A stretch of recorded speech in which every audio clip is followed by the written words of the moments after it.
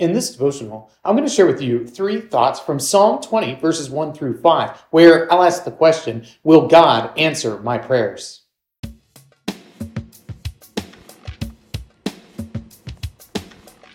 Psalm 20, verses 1 through 5 says, May the Lord answer you in the day of trouble. May the name of the God of Jacob protect you. May he send you help from the sanctuary and give you support from Zion. May he remember all your offerings and reward with favor your burnt sacrifices. May he grant you your heart's desire and fulfill all your plans. May we shout for joy over your salvation. In the name of our God, set up our banners. May the Lord fulfill all your petitions. Psalm 20 is a blessing. It's a blessing that David has the people of Israel singing to one another, where they're essentially saying to each other, may the Lord favor you. May he give you the protection and the favor and the provision that you need in the time of trouble. May the Lord come and help you and answer you when you call. And it's an encouragement for the people to share with one another that maybe, just maybe, God will answer the prayers that you have. Maybe, just maybe, he will meet all of those needs that you have, and you will be able to trust in him more and more as that takes place. Here are 3 thoughts from Psalm 20, verses 1 through 5, answering the question, will God answer my prayers? Thought number 1, protection.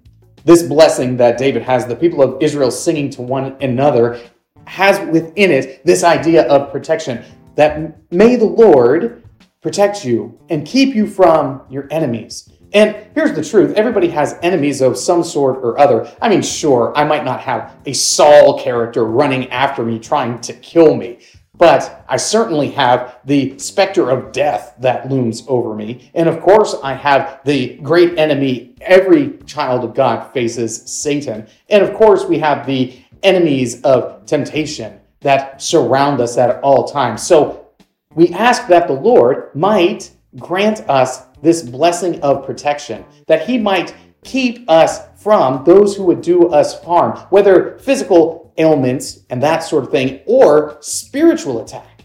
And we request of God that he protect us and that he protect those that are around us, those that we love, as we offer up this blessing to one another, saying, may the Lord protect you. Thought number 2, favor. We ask for the Lord's favor.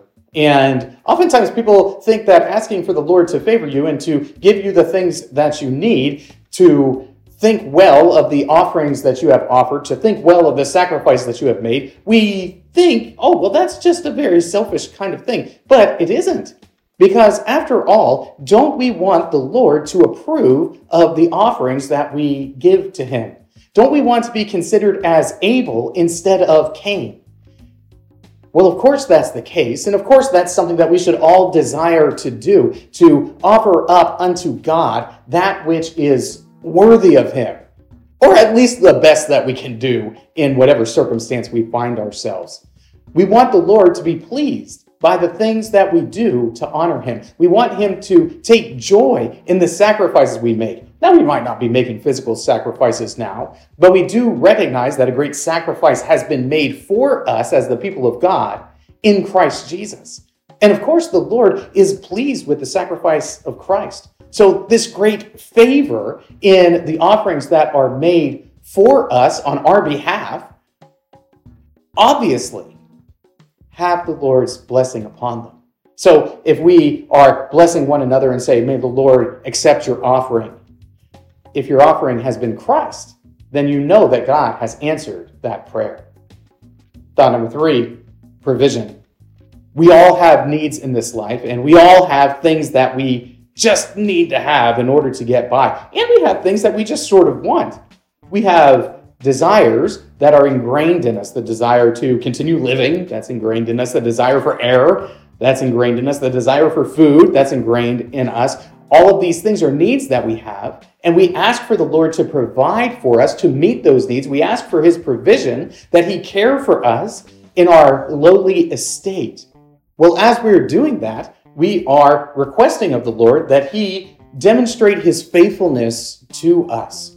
And as God answers our prayers for protection, for favor, for provision, what we end up doing is trusting in the Lord more and more.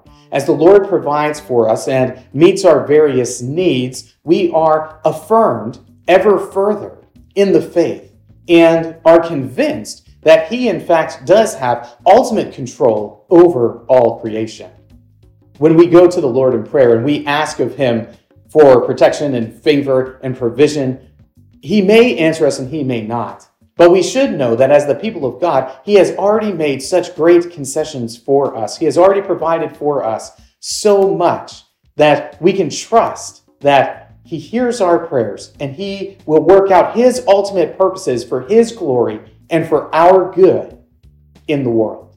These three thoughts come from the assigned reading of Psalms 18 through 20.